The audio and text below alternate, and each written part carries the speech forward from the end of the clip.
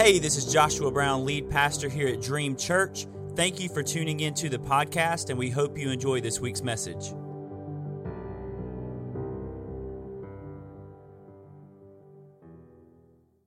The thing that has been stirring so much on the inside of me this past couple of weeks, among countless other things, is what it means to restore versus remake. Some of y'all are like, well, yeah, we've heard this. I keep coming back to this. What does it mean to restore something to originality rather than remake something original? We aren't progressing forward in time. We're returning to the beginning of time. Y'all good? Oh, you got some paper? Okay. So, all right, so we're not progressing forward in time in the kingdom. We're actually returning to the beginning of time. Remember what I taught a couple weeks ago. The Hebrew alphabet goes in a circle, never ending, not in a line with a progressive ending.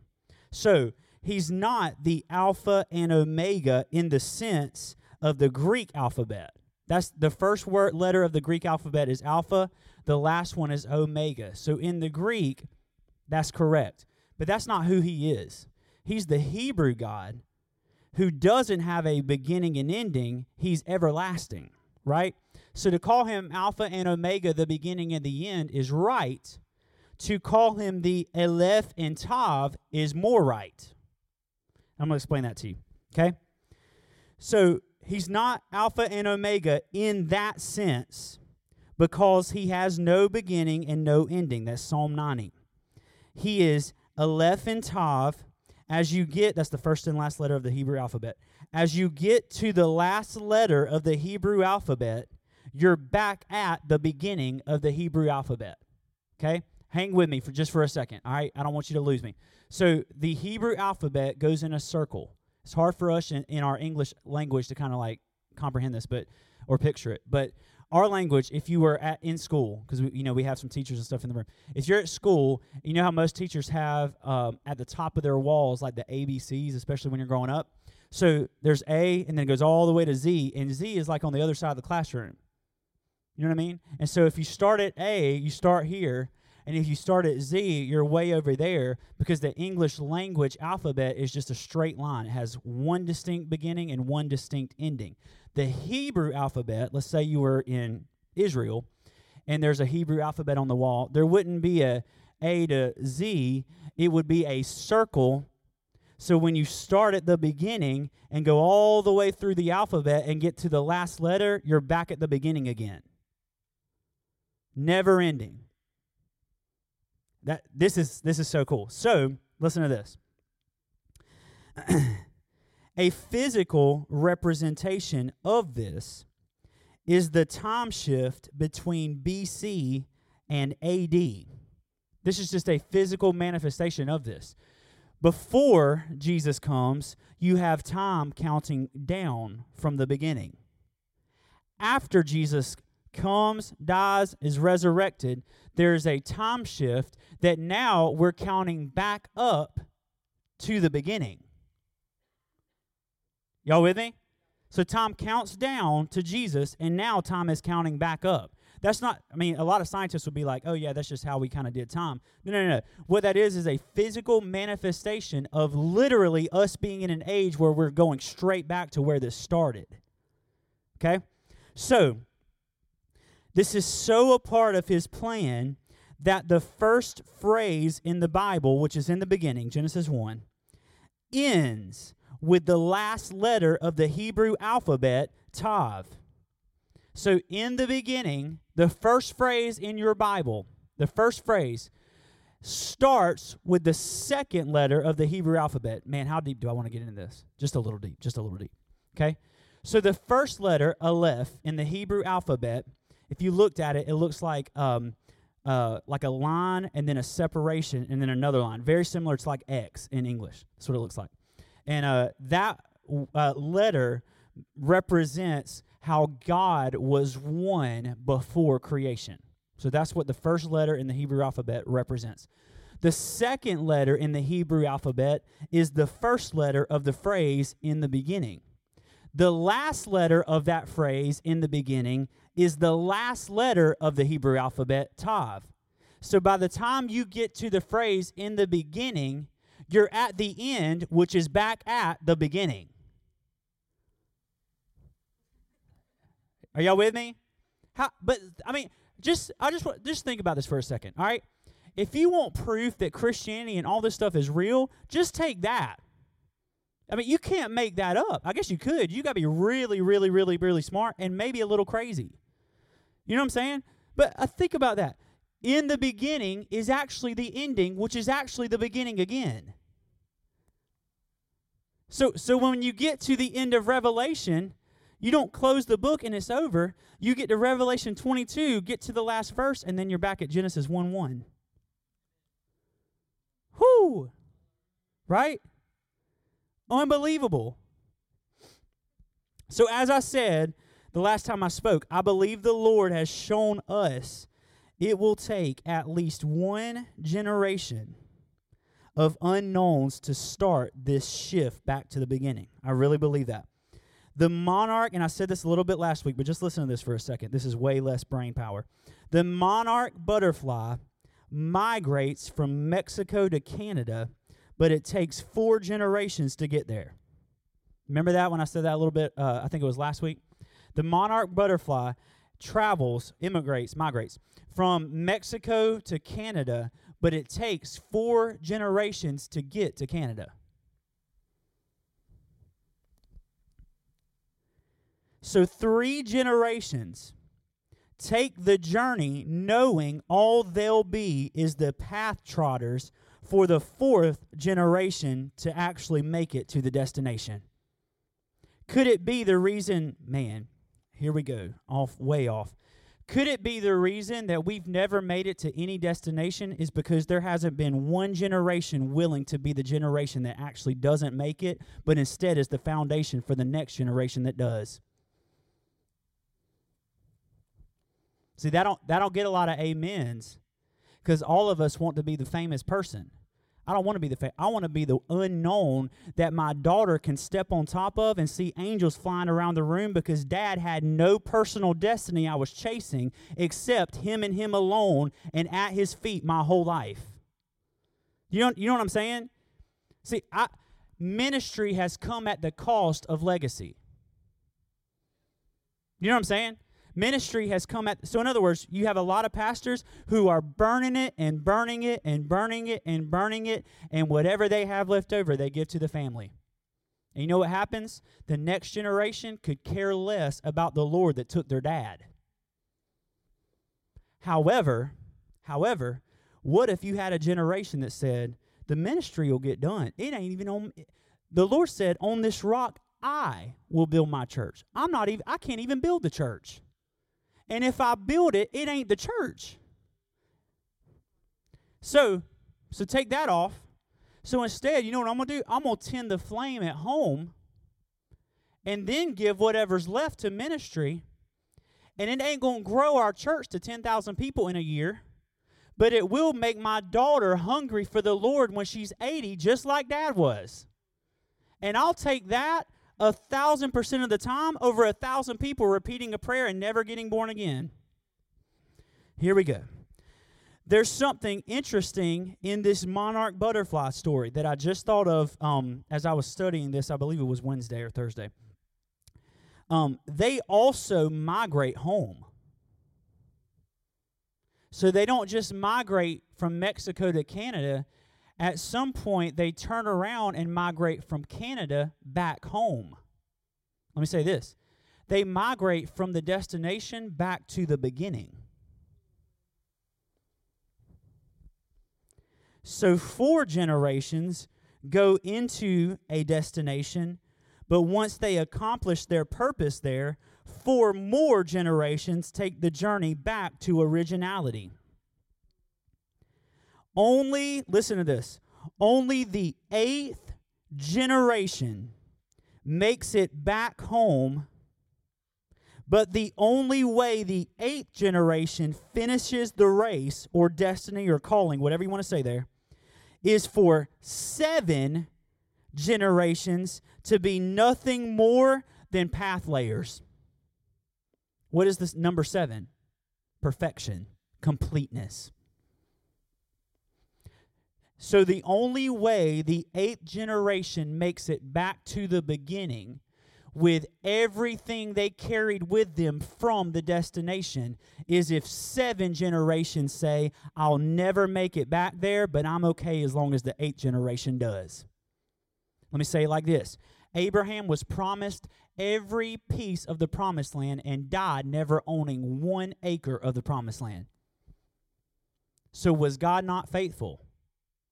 No, he was faithful. You know how he was faithful?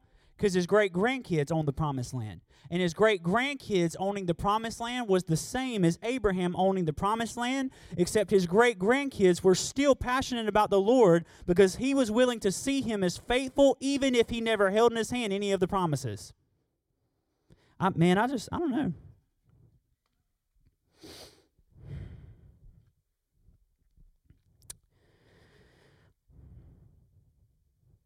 Seven generations are nothing more in this story than unknowns who may have never saw the immediate satisfaction of the promise fulfilled, but whose endurance became the gate for a generation who did not work for it to inherit the fulfillment of what the first generation was promised. Think about this. The first generation feels the call to go to Canada and then come back home. That's the first generation. The 8th generation holds in their hands what the first generation set out because of what they heard. Set out for because of what they heard. So let me say it like this. The Lord has promised some of you great ministry. Let's say it like this. My life, I've been prophesied countless times I was going to have huge ministries and all that other great stuff. Okay? Some of y'all can say amen. Like, man, you're going to change the world. Maybe. I'll bet you $1,000 it don't look like what you think, though. You know what I mean?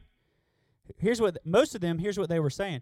Brother, we got 2 years at best before this thing blows up. So you best be kicking it. That's really what they were saying. You know what I'm saying? Like, man, that blessed trumpet's going to sound. You best be getting people to repeat some prayers. And here's what I'm saying. I'm saying I'm inheriting the second coming, not bracing for the second coming.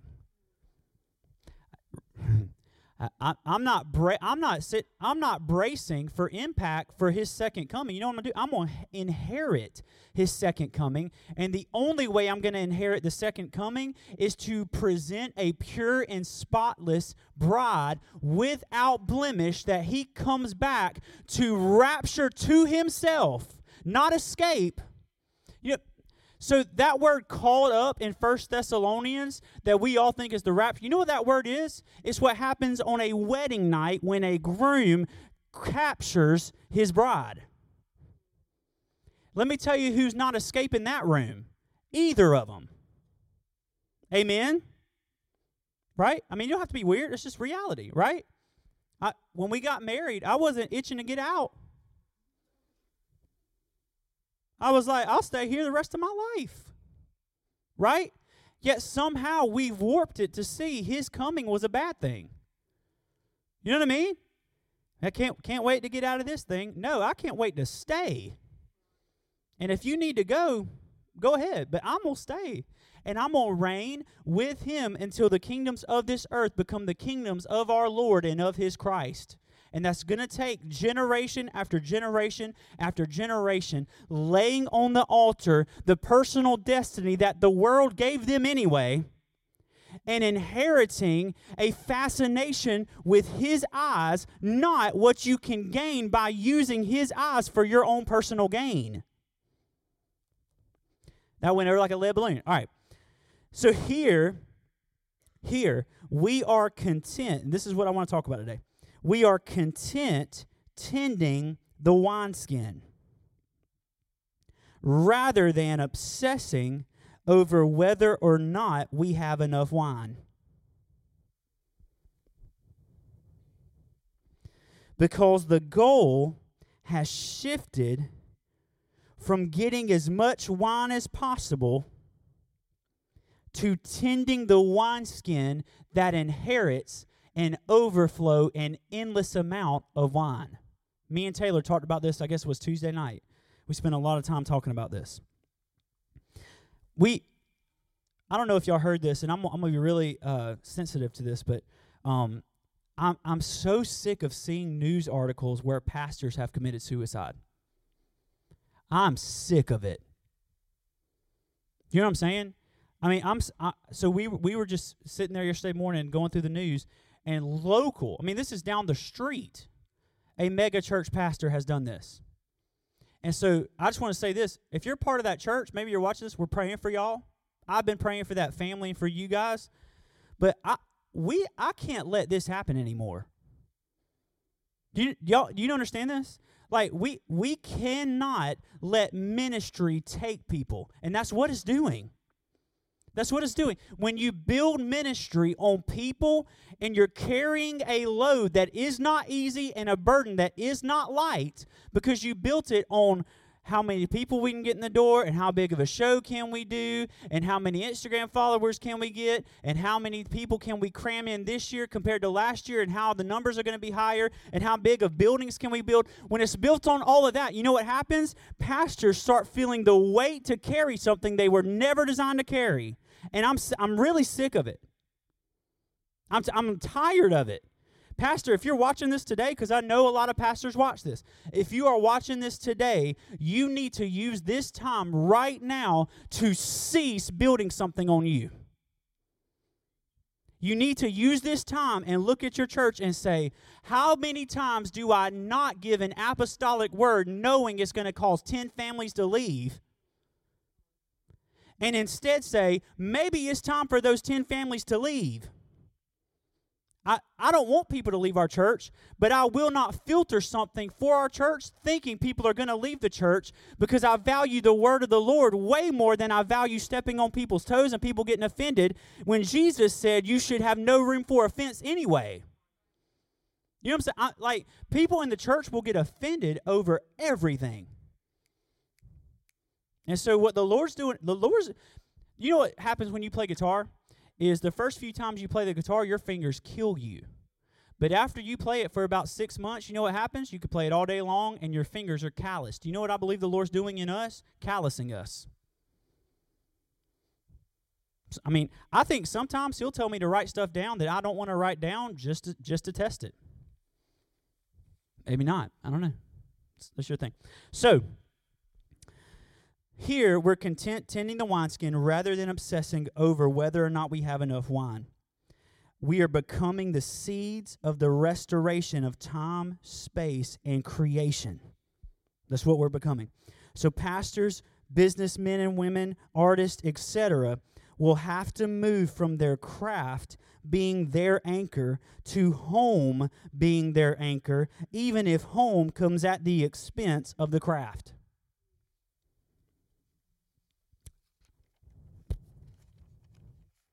If your wineskin is tended, you'll always have wine. If you chase after wine, you'll lose it when your wineskin wears out because you haven't been tending it. This is the whole message right here. So if you just forget the alphabet stuff, if you have to. All right? If your wineskin is tended, you'll always have enough wine. Let me say, if your wineskin's healthy, you'll never have to worry about having enough. So you don't have to turn there. Let me go to Mark 2 real quick and just read this just as a little reminder, okay? And then I'll go to 1 Kings 17. 1 Kings, outside of Song of Songs, is my favorite Old Testament book. I love it, especially Elijah. But listen to what Jesus says. He says this. He says, no one sews a piece of unshrunk cloth on an old cloak. Otherwise, the patch pulls away from it, the new from the old, and a worse tear is made. Man, no one sews an unshrunk piece of cloth on an old cloak. Otherwise, the patch pulls away from it, the new separates from the old, and a worse tear is made. Jesus says, if you're lukewarm, I'll spew you out of my mouth. Revelation, we like to use that a lot. What is lukewarm? It's a mixture of hot and cold. Okay? So it's you containing hot in one hand, cold in the other hand, and mixing it together. What he's saying here is if you try to sew something new onto a cloak that is old, the new will always pull away from the old because they're never intended to coincide. So the first thing you'll have to do before you receive a new patch is become a new garment. Then what happens when you're washed, instead of the patch shrinking, but the old that's already shrunk remaining like it is, the new and the new shrink and stay together and stay one piece of, let's say, a body. Okay? So when the Lord begins to pour something new out in you, if you haven't become new first, all of a sudden you'll start seeing the new and the old separate. That's called offense. That's exactly what it's called. When you get offended over the word of the Lord, I'm not talking about somebody that did you wrong or whatever. I really think you shouldn't get offended over that either. But when you get offended over the word of the Lord, what's happening is your old cloth is blending with his new patch, and as that thing begins to pull, the old starts separating from the new. And no one, verse 22, puts new wine into old wineskins, otherwise the wine will burst and the wine is lost, and so are the skins lost. But one puts new wine into fresh wineskins. Okay? So, unshrunk cloth separates from the old. New wine, and I'm going to just give a quick review. New wine, neos, which is brand new, new in age, just created, brand new wine, poured into ancient. The other word for old wineskins is worn out. So new wine poured into a worn out wineskin will cause what is worn out to burst and the new wine and the wineskin to be wasted. So in love, he withholds new wine until you become not a new, a fresh, or a restored wineskin. Same wineskin, just restored. And when you become that, he endlessly begins to pour. So the wineskin that's old is baptized in oil. We're about to read a little bit about oil. It's baptized in oil, and as it comes up out of the oil, it is restored to its original quality. It's restored to in the beginning. When you're born again, you're not created new. You're not a new creation in the sense of he throws away the old, now you're just a brand new guy or girl. What he does is he baptizes you in salvation where you are literally born again, not as a new, freshly made, newly created creation, but you're sent back to the state you were in when you were born. That's why when he tells Nicodemus this, Nicodemus says, so you think I'm going to climb back in my mother's womb? That's literally what Nicodemus is saying. He understood it. He understood Jesus was not saying, Nicodemus, I'm going to throw you out and I'm going to have a new person and we'll just name him something else and he'll be something brand new. Jesus was literally telling him, what you're about to go through in salvation, what you're asking about salvation, is the equivalent to you climbing back in your mother's womb and going through the whole process again. Day one, Veda was completely, my daughter, Veda was completely pure, spotless, had no idea of wrong. Had no concept of wrong. So for her to be born again would send her back to the place where she had no concept of wrong. See how that works? So when he creates a new wineskin out of us, he's not throwing us out. He's reinvigorating what has become worn out. He's restoring pliability. I know this is review, but let me give you a real quick example of of kind of what I'm talking about, and then we'll go to 1 Kings 17. New wine is always available. In other words, the accessibility of new wine has nothing to do with the source of wine. It has everything to do with the one receiving the wine. So at our house, as I'm sure a lot of you guys, we have a water hose. Y'all have a water hose at your house? Awesome, perfect. So we have a water hose, and that water hose is connected to the town of Lexington water. So it's always being fed water. At any time of the day or night, I can go turn that on, and water's going to come out. I never think about it. Okay? But if I have an old torn up hose, which we do, connected to this pipe, turn it on, you know what happens? Because it's old, it starts spewing everywhere. There's kinks all in it, and they start spewing. And then when you push the trigger to shoot water out, the pressure is like non-existent. Why? Because the water's being wasted on what is burned out or worn out. If I go to Walmart today, or Lowe's, that's the place to be, I guess. If I go to Lowe's, buy a brand new hose, go up, or let me even say it like this just to stay consistent. Let's say I go home and I tape that thing up. And I cover up all the holes, and I cover up all the places in the front where it's spewing out, and I put a little, oil on it to give it some more like pliability where it's been dried out from the sun. And then I hook the same hose back up and turn it on. You know what's going to happen? The full pressure is going to be restored. Why? Because all the parts that were worn out have been fixed. So I never have to think twice about whether or not there's going to be water in that spigot when I turn it on. Why? Because it's always there. The thing I have to be conscious of is the container for the endless source of water. Y'all with me? So as long as our wineskin is available and healthy and pliable and new, there's always going to be a pouring of new wine. If we stop tasting new wine, it's always a sign that we have to go back not to the source of the wine, but to the wineskin.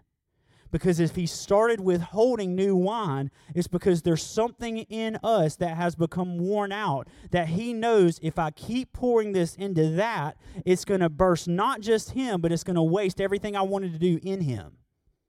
This is making sense. Okay, so if some of you are in the secret place, and the past, like, let's say 2 weeks, 3 weeks, whatever, it seems like the secret place has just been nothing. You show up, nothing. Show up, nothing. Show up, Lord, please do something. You turn on some worship, nothing. If that's been the case, I say this in love, of course. If that's been the case, it's not because he just decided, you know what, I don't think I want to pour out any wine. It could be that somewhere throughout this quarantine season, you've allowed spots in your wineskin to become worn out, and he loves you enough to not destroy you. Do you know what I'm saying? That's why I say, and this goes for us as a church too. We are one body as a church. So we're not 100 wineskins, we're one wineskin all together. So if the Lord is withholding new wine from the body, that means there are places throughout that wineskin in the body that need to be revitalized. Here's the great thing. He's always ready and willing to revitalize it. He's not asking you, why did you let it get this way? He's not asking you, how did you let it get this way? He's not disappointed. He's just waiting for you to give him the wineskin so he can baptize it in oil again. Y'all with me? Awesome. Matthew 7:7, ask and it will be given to you, seek and you'll find, knock and it'll be open for you. In other words, your answer isn't found in the search for the answer. Your answer is found in the inheritance from a readied wineskin. Ask and you'll receive. He doesn't say search out the answer and you'll get the answer. He says if you'll ask, why? Because by you asking, what you're actually saying is, I trust you have the answer because I'm asking you for the answer. So your trust becomes a manifestation that you have become a wineskin that can receive the answer that you're asking him for. That's why he says, ask and you'll receive, seek and you'll find, knock and it'll be open. So Go to 1 Kings 17, and we'll start at verse 1.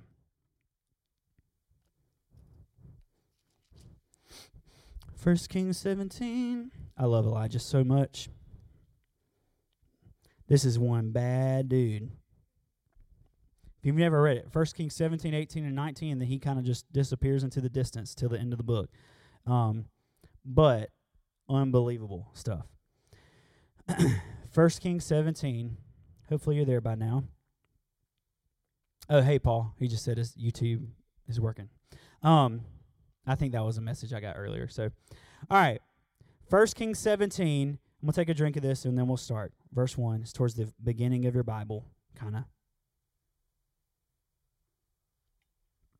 And I'm reading this in the NRSV, but a lot of your translations will be very similar. All right. 1 Kings 17. Now Elijah the Tishbite of Tishbe in Gilead said to Ahab, who was king at that point, As the Lord God of Israel lives, before whom I stand, there shall neither be rain or dew in these years except by my word. Whoa. Elijah says this. The Lord doesn't tell him to do this. Elijah says this. He says, As the Lord God of Israel lives, before whom I stand, there shall be neither dew or rain these years except by my word. Whew! What kind of authority do you have to say that? It ain't going to rain till I tell you it's going to rain. That's what he's saying. So, this is why I love Elijah. So then the word of the Lord came to him, saying, Go from here and turn eastward and hide yourself by the Wadi Cherith, some of you say the brook Cherith, which is east of the Jordan. You shall drink from the brook, and I have commanded the ravens to feed you there. So he went and did according to the word of the Lord. He went and lived by the brook Cherith, which is east of the Jordan. The ravens brought him bread and meat in the morning, and bread and meat in the evening, and he drank from the brook. Remember, he announced there's going to be a drought. The Lord sends him to a secret place where he's drinking what no one else has because of the word of the Lord that came through him. Let me say that again. Everybody else is in a drought. Elijah is in a secret place where he's drinking what no one else has.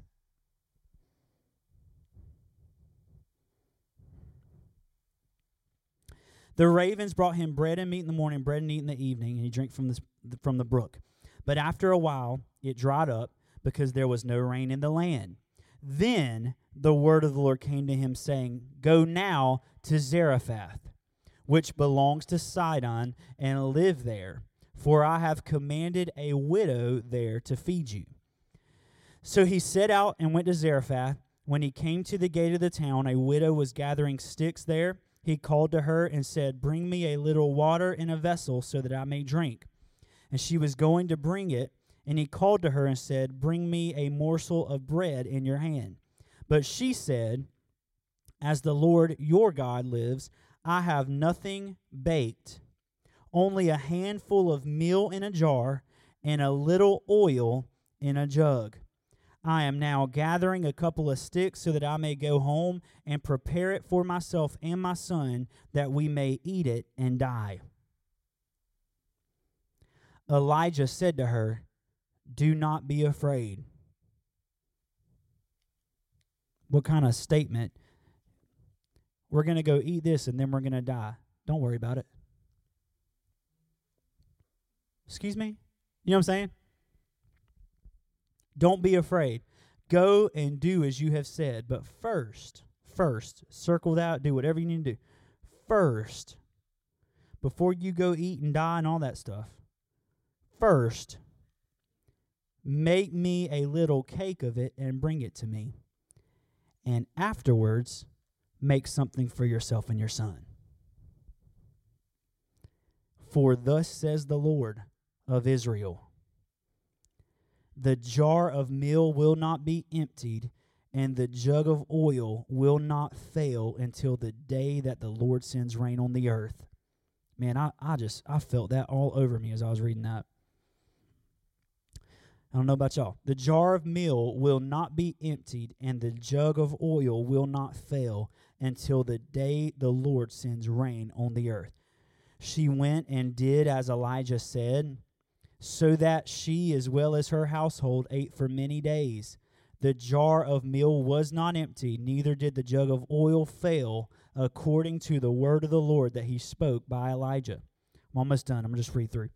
After this, the son of the woman, the mistress of the house, became ill. So the son of this woman becomes ill. His illness was so severe that there was no breath left in him. She then said to Elijah, "What have you against me, O man of God? You have come to me to bring my sin to remembrance and to cause the death of my son." But he said to her, "Give me your son." Now remember, think about this. She was about to eat and then die, and he says, before you do that, give me what you are about to eat and die. She does, and she has enough after that.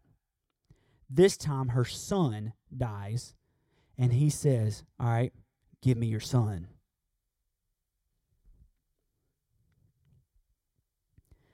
Just listen. He took him from her bosom. Sounds a lot like King James. Carried him into the upper room where he was lodging and laid him on his bed. He cried out to the Lord, "O Lord my God, have you brought calamity even upon the widow with whom I am staying by killing her son?" He's okay with your questions, just like Spencer said earlier. Then he stretched himself upon the child 3 times and cried out to the Lord, "O Lord my God, let this child's life come into him again." The Lord listened to the voice of Elijah. The life of the child came into him again, and he was revived. Elijah took the child, brought him down from the upper chamber or upper room into the house, and gave him to his mother. Then Elijah said, "See, your son is alive." And listen to what she says. So the woman said to Elijah, "Now I know that you are a man of God, and that the word of the Lord in your mouth is true." Whew. So Elijah means, my God is Lord. That's what the name Elijah means. My God is Lord. And he speaks a drought over the land, which shuts up rain and dew for years. Not just a couple of weeks, for years. Why would he do this? He didn't just wake up one day and say, you know what? Let's just shut up the heavens for a couple years. You know what I mean? Why is he doing this? Because Baal, the false god worship that had entered into the scene heavy in Israel, was the one that they believed was the storm god. So Elijah stops all storms to prove that Yahweh was the only God. Think about this. So Baal is the storm god. Elijah says, I'll tell you what, there's not going to be any more storms until I say so. So there goes that. You know what I mean? So all the storms cease. There's not even dew on the ground. So what Israel has done is they have invited idolic worship into the culture. And by doing that, they've shifted from being exclusively God's people to entertaining the ideas of these idols. So if there's no rain, they don't go to the Lord and ask for rain. They go to Baal, the storm god, and ask for rain. And then when the Lord in his grace sends rain, they're worshiping Baal. So Elijah comes up as a prophet of the Lord and says, this has got to stop. It's not going to rain until all y'all know the Lord is the only one that can send rain. So this is where the story starts. So much so that that's why Elijah was the one to do this, because Elijah's name means, my God is Lord. That's literally what his name is. So he escapes from famine caused by the drought that he spoke and goes to the brook Cherith to be hidden. That's what it says. It says, go and hide yourself, verse 3, by the brook Cherith, which is east of the Jordan. East of the Jordan. There's so much right there, but I'm going to just hang out right here just for a second. He escapes famine by going into a secret place. Let's say it like this. He escapes pandemic from going into by going into the secret place. He escapes what everybody is out here starving because of, and in the secret place finds an overflow of what no one else has one morsel of. Think about this, right? So while the world is overflowing in fear and overflowing in worry and anxiety and all that stuff, we're in the secret place, and the joy of the Lord is strengthening us. So we have excess of what most people have none of. What's the difference? One is hidden in a place called secret. The other is starving in a place called public. Right? So as long as we're content being someone in public, we're going to miss out on the nourishment that we actually need to survive, which is only found in the secret place. Go and shut the door behind you. Right? Do something in public, and that'll be your reward. But if you do something in secret, the Lord your God will bless you publicly. Right? I mean, this is every. So he goes to the secret place, and he starts drinking, and he starts eating. He's being fed by ravens. My dad said, I don't know if my dad's watching this, but my dad said this a few weeks ago. He said, if the Lord, something to the effect, I'm going to butcher this. If the Lord can change the nature of a raven to feed Elijah, he can do whatever you need to feed you. I think that's what he said. Awesome, right? But think, a raven is feeding Elijah. A raven. So cool. So, when the land around us is in drought, the secret place is the place where you need to be planted. Sounds a lot like Psalm 1. Spencer said this last week. Psalm 1, you're like a tree planted by water that bears fruit. Your leaves never wither, in and out of season. So that's what the secret place is. The secret place is the tree. You become a tree planted by streams that are always flowing, and as long as the streams are flowing, your leaves are never withering.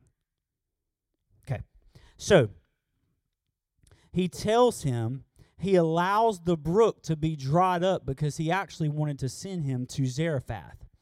So he goes to Zarephath. Zarephath is a Phoenician territory. It's in Phoenician territory. None of this has to make any sense, but I'm going to explain this in a second. Zarephath is in Phoenician territory, which is the heart of Baal worship. So Zarephath was literally the guts of Baal worship in the entire region. Okay? Zarephath is a long way away from Tishbe, which is where he was from. So this wasn't just a kind of spot on the map. It was a place that the Lord had to directly send him to do something in that place, or else he probably would have never gone there. So he says, go to Zarephath, to the heart of Baal worship. Where did the whole story start? There's not going to be rain or dew for years except by my word. Why? Because of Baal. So the rain stops, and then he sends Elijah out of the secret place into the guts of worshiping the Baal idolic junk that the Israelites had bought into. And he goes there, and what does he find? A bride without a groom and a son without a dad.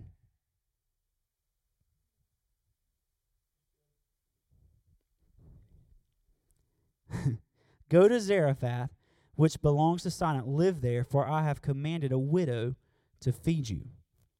He gets there, and what does she say? I have nothing, just a handful of meal in a jar and a little oil. I'm gathering sticks. I may go home and prepare it for myself and my son so that we may die. So the Lord sends him out of the secret place into a place where a bride is groomless and a son is fatherless. Ironically, the two things that the Lord calls himself, God the Father and Jesus the bridegroom. And the Holy Spirit, the engagement ring. So he goes to an idol worshiper's territory, to a bride without a groom and a son without a father. He goes and he says, bring me water. That sounds a lot like John 4 when Jesus is sitting at a well and asks a woman for water. You remember that story? Bring me your husband. I don't have a husband. You're right. You got 6. You know what I'm saying? Or what? So he goes ask for water. When she's going to bring him water, the next thing he asks for is bread. Water and bread. He asked her, I could spend a lot of time on that, but I think I'm going to move to this next part. He asked her to trust Yahweh with the little that she had left, and by doing so, she'd have an endless supply of what she only had a little bit left of. She says, I only have a handful of meal in a jar and a little oil in a jug. Meal is the dry ingredient, and oil is the wet ingredient that, when put together, makes bread. Okay? The two ingredients needed to make bread. So she says, I have a handful of both. We're going to eat it, and then we're going to die. And he says, no. Don't be afraid. You're going to actually give everything you got to me. And when you give everything you have to me, you'll never lack again. Let me say this. He's doing what the husband would have done had he been there. The husband and father would have been the one going out making sure the family was eating. So they run out of food, and he says, you know what? Give me what you got, and I'll make sure you're fed. And that's what a lot of church people, especially, are out trying to feed themselves and do the best they can with what they got left, when the Lord's actually saying, if you'll surrender all of it to me, you'll never lack anything again. So tithe, for example, people struggle with the tithe because right now people are losing their jobs all over the place, and they might need that money. And here's what the Lord is saying. No, I'm asking you to give me everything you got, and if you give me everything you got, you'll never lack money. You know what I'm saying? If you lose your job, it's just an opportunity for you to get the job that you wanted. But it just depends on how you see it. It depends on how you trust. And so what he's doing through Elijah in this moment is he's showing us a picture of what it looks like to shift your focus from how much wine you have to how healthy your wineskin is. Y'all with me? I'm almost done. I know it's a lot. She's focused on the handful of wine she's got, let's say in that. I've only got this amount left. And he says, I'll tell you what, you start focusing on your wineskin, I'll make sure you'll have wine for the rest of your life, or at least until it rains again and the land produces the wine you need. She decided that she was going to taste the last bit of bread and oil, meal and oil, that she had left, and died. Not only was she about to die, but her legacy was about to die with her. Think about this, okay? She's focused on what she has, and because she's focused on what she has, her legacy is also about to die in the process. Making connections, right? Right? Because we focus on getting wine, we don't see that our legacy is 1 meal away from dying.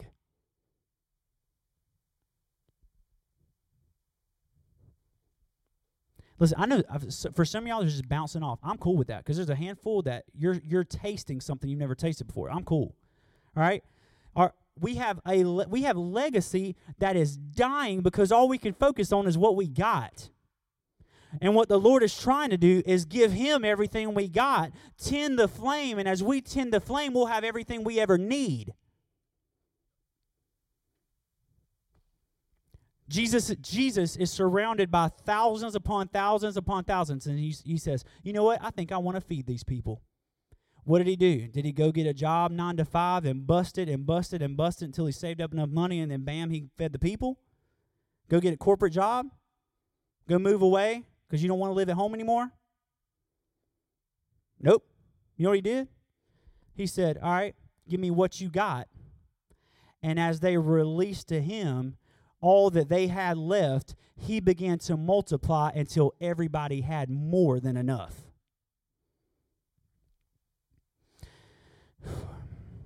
So he's in the heart of Baal worship. Bread represents provision. Think about manna. Think about Jesus multiplying it. Think about the Lord's Prayer. Give us this day our daily bread, provision, etc. Oil represents anointing. I'm going to get through the last bit of this. I'm going to skip a little bit. So the Lord provides. She releases. They have enough as long as they need it. And then her son dies. Her son loses breath. Elijah, at this point, has moved into the house. So Elijah's living there. Okay? So they go from worshiping Baal in the heart of Baal worship to now the man of the Lord living in their upper room. So the son dies. Elijah takes the son to the upper room, spreads him out on the bed, prays 3 times over him, and the son is revived. So legacy goes from 1 meal away from death to not just alive, but resurrected life. Resurrection is way more alive than alive, because resurrection life is after you've tasted death already. So not only was he alive after death. So what the Lord is showing us here is that if we'll shift our focus from what we have to who we are, in the process, our legacy won't just go from 1 meal away from death to now just surviving. Our legacy will actually begin to taste what it means to be in resurrection life. None of us know what that means. I mean, none of us have even lived in that. The Old Testament was a type and shadow. Spencer says this a lot. The Old Testament was a type and shadow of Jesus. The New Testament is a type and shadow of resurrection. So we pray for healing. Why? These bodies aren't going to decay, right? These bodies are going to be resurrected. So when somebody is healed, they're tasting a piece of what resurrection life will be in fullness. When somebody is saved, they wake up, they go to the same job, they do the same things, their mind has changed, but what they are is a type and shadow of the reality that will be eternally once the resurrection takes place. Do you see how that happens?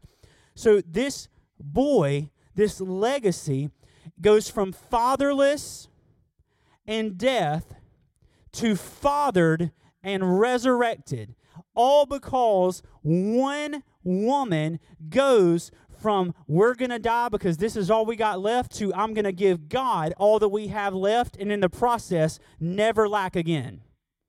With me. So, last page. Praise the Lord. Some of us, I'm just hit this right here and then I'm going to wrap it up. Actually, Daniel, can you come up here and play keys? I don't think I want to do that last song, but go ahead and come up here. I think I just want to hang out for a second right here. This is what happens when somebody else preaches a week. I'm reading this story, and as I'm reading this story, I can't help but think, and I can't stress this enough, and I don't want to sound too theological, but this is an area that has no clue who Yahweh even is. So for a man of God to come into the area and ask for the last bit of food they have before they died and them to give it to him is insane. You know what I'm saying? One woman willing to do something that everyone else thought was crazy that everyone else probably mocked her for not only opened up the floodgates over her life, but it led to her legacy being revived. I wonder, you know what that word revived is? Literally revival. It's literally the root word for the word revival. I wonder if the key to revival is not us striking up some matches. I wonder if the key to revival is us releasing everything that's keeping our wineskin worn out.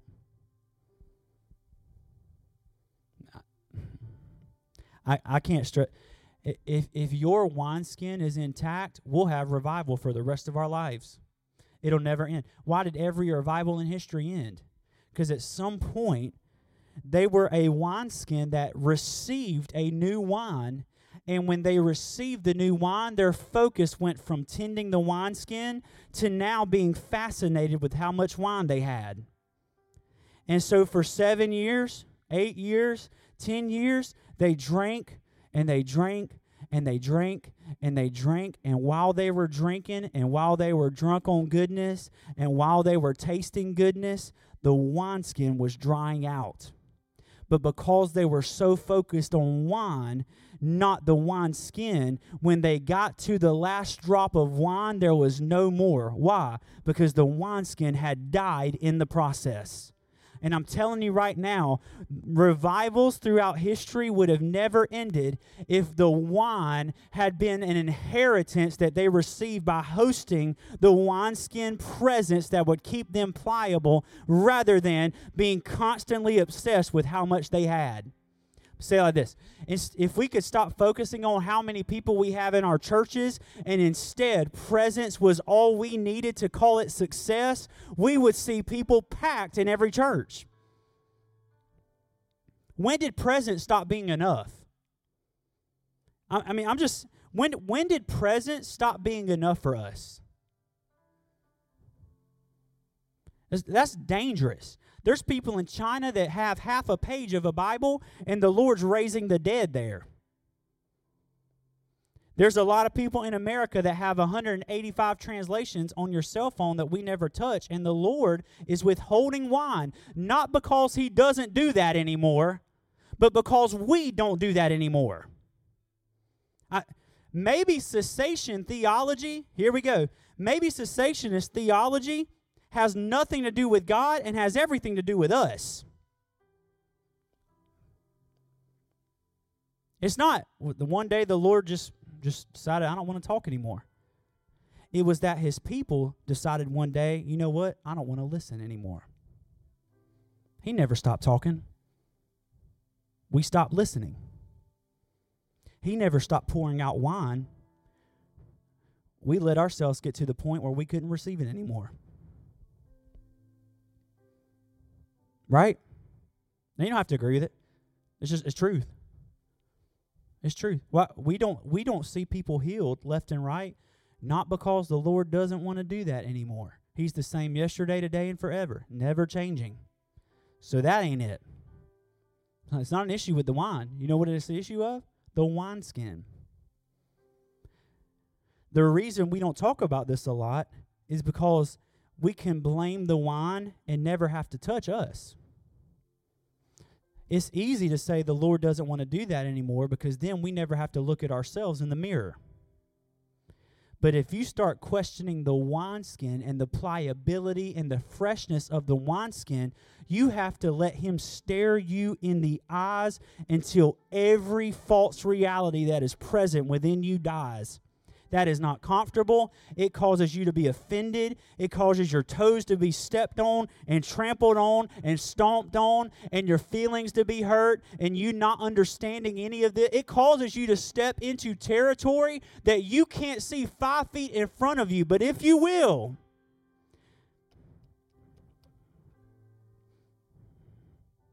I read this last week. I'm going to wrap it up right here. I read this last week, the Kingdom Man thing, and all I've been singing, there's a song by Jason Upton, which is awesome, by the way. It's my favorite. There's a song by Jason Upton, and the song literally says, "It's a lonely thing to be wild and free." It's a lonely thing to be wild and free. And I listen to that over and over, especially in this season, over and over and over and over. Because when you're in a cage, people will pay money to come see you.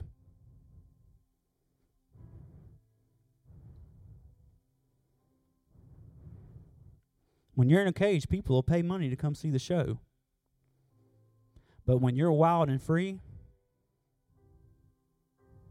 I'm telling you right now, we were designed to be wild and free. And I see the Lord unlocking cages.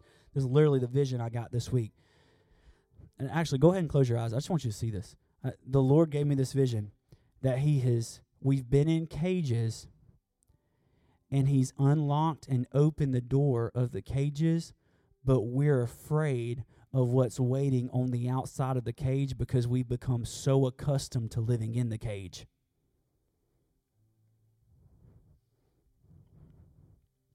I see this. I see it. It's like a zoo that you've become so accustomed to being fed what you needed, to being given the nutrients you needed, to people looking at you day and night, to you being the poster boy for social media, like that type of thing, that very facade type thing. That's been your life, whether some people have done that to you or whether you've done it to yourself. And somebody has opened the cage and said, you're free now, but you don't even know what freedom is anymore. That's what I see this week.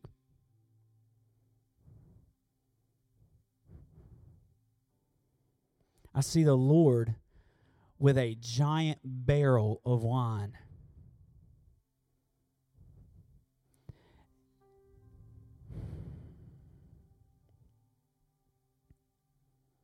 And I see this right now. I see Him with tears streaming down His face because He wants so much to pour it out.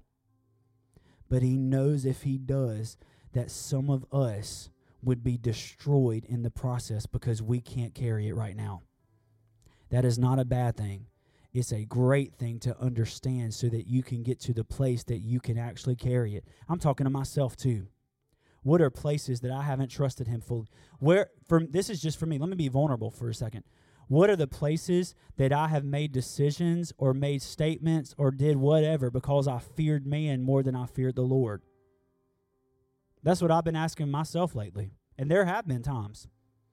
Not anymore. But I want all that He can give me. I want everything He's got to give, and I don't want Him to withhold anything. And the only thing keeping me from that place is not the wine and it's not the Lord. It's me posturing myself in my interior world to receive all that He actually wants to give me. Thanks for listening to this podcast. For more information on Dream Church or to give, visit dreamcolumbia.com. We hope you have a great week.